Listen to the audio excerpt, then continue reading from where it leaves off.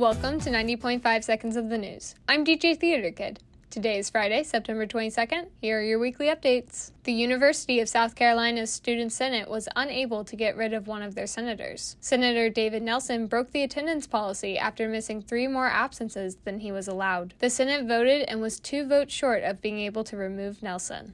Alex Murdaugh pled guilty to committing financial crimes on Thursday morning. He said that he admitted to the charges because he wanted, quote, to take responsibility, unquote. Murdaugh pled guilty to 22 charges, some of which include money laundering and wire fraud. The court will also decide how much money Murdaugh will have to give the victims of these crimes. South Carolina has been sued in an attempt to get Trump out of the presidential ballot. John Anthony Castro sued Trump and the SC State Election Commission director, saying that having Trump on the ballot would go against the Constitution. Castro says that Trump helped the January 6th event, which violates the 14th Amendment. He has made similar lawsuits in other states, including Oklahoma and Arizona. Castro is also planning to run for president as a write-in candidate. The Gamecocks will play against Mississippi State this Saturday in their second game for the SEC. USC currently has 1 win and 2 losses for this season. Saturday's game will be at William Brice Stadium at 7:30 p.m. That's all we have for today. I'm DJ Theater Kid, and this has been 90.5 Seconds of the News. WUSC hopes you have a great day and a wonderful night. Tune in every Tuesday and Friday at the top of every hour for that week's main headlines.